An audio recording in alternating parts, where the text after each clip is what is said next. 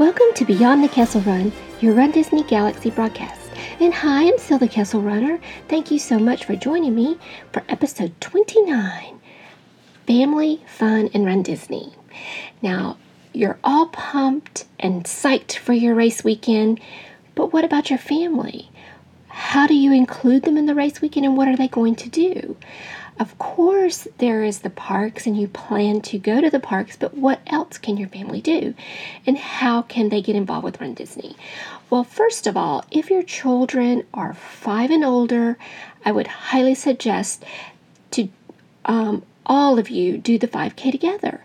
It's a very family-friendly race.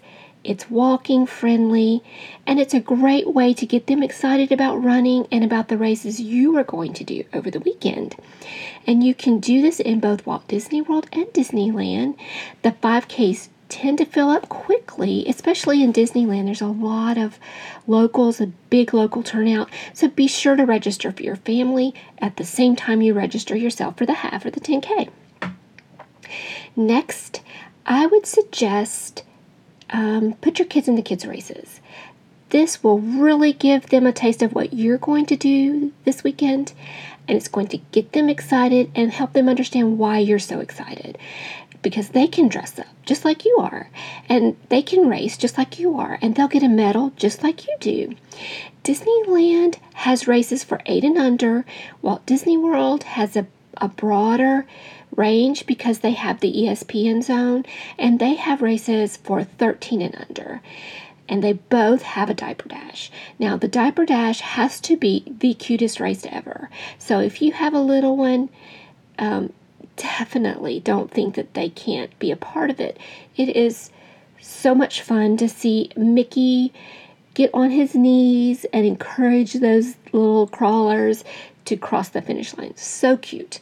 So everyone, like I said, gets a medal, and your kids are given the Royal Run Disney treatment. It's really a lot of fun. Now, you're going to have to do that also when you register for your race, because the kids' races fill up quickly too. But what are they going to do during the half marathon or the marathon? So Disneyland and Walt Disney World have a little different approach to families. In Disneyland, they have what they call viewing parties, and in Walt Disney World, it's called the Cheer Squad. But they both allow special viewing, food, and cheer gear for your family. Walt Disney World is actually going to provide seating at the finish line. Disneyland, depending on how they set things up, may not have that because of space. You know, Walt Disney World has more space, bigger parking lots and whatever. But they're both really a lot of fun. My family has done them. The price will range anywhere from $50 to $80, and each race offers a little different flavor of those family viewing parties, but they're basically the same. They basically offer the same. They're really a lot of fun, and I love seeing my family on the race course. It's really encouraging for me. So where is the best place to eat the night before the race? So we have eaten at many different places, but I think the best for my family was Tony's Town Square. Now, I know that Tony's is not the high-end restaurant that you're going to find at Epcot. However, it is very family-friendly. Lady and the Tramp is playing in the lobby. The food is pretty good. It's on the dining plan, and you get the glimpse of the fireworks. Now, when they had the nighttime parade, it went right by Tony's Town Square. And, you know, they're going to bring that back, the night parade. So just keep that in mind. Tony's Town Square is a great place, and I would encourage you to try it. I'm often asked, are there babysitting services? So for the race weekend, you're going to have to be on the bus by 4:30 in the morning. The child care services at Disney do not open that early, and Run Disney doesn't provide child care either. So your best bet is to bring another family member that can stay with your kids.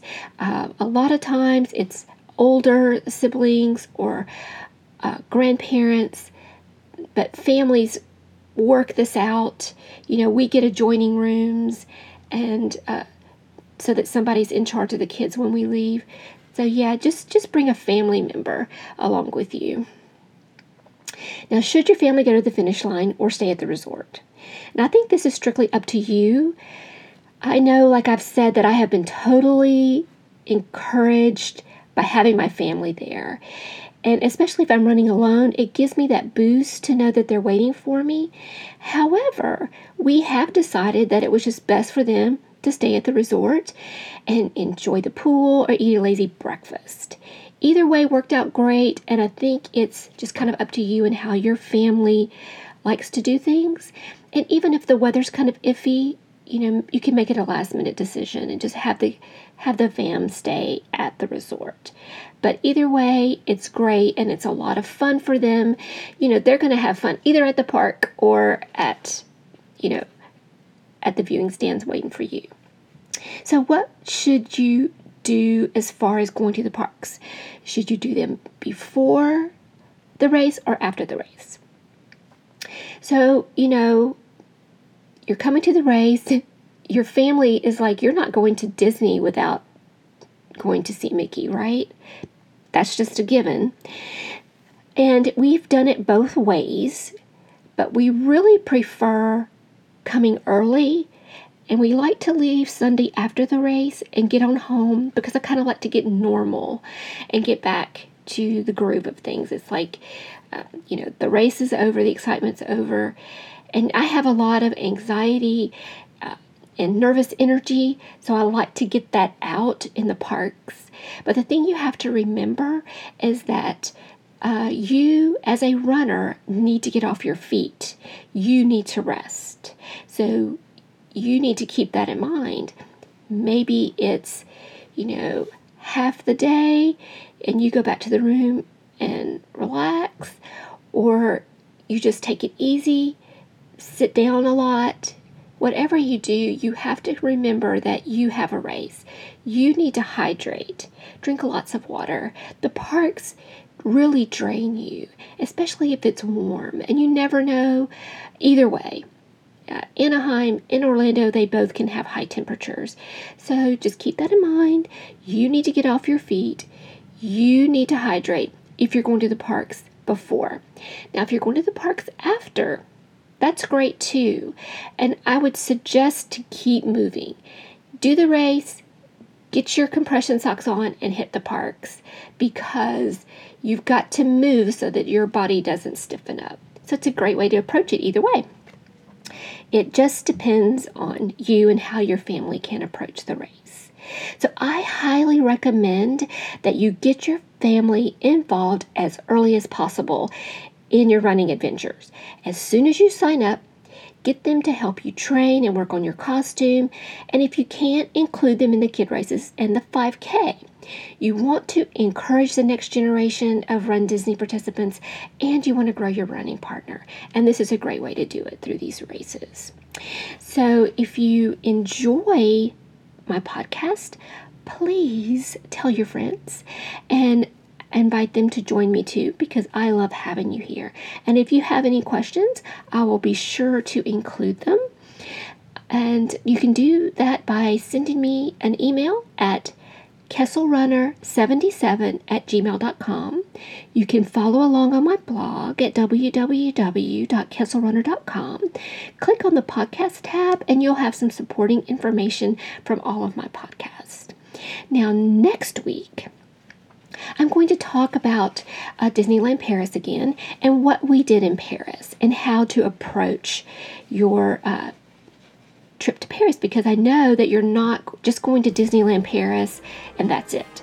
You want to see Paris. You have to see Paris. It's amazing. So I'm going to talk about what I did and maybe give you some ideas and of how you can enjoy it and some tips. So that is all from my Run Disney Galaxy this week. May the Force be with you.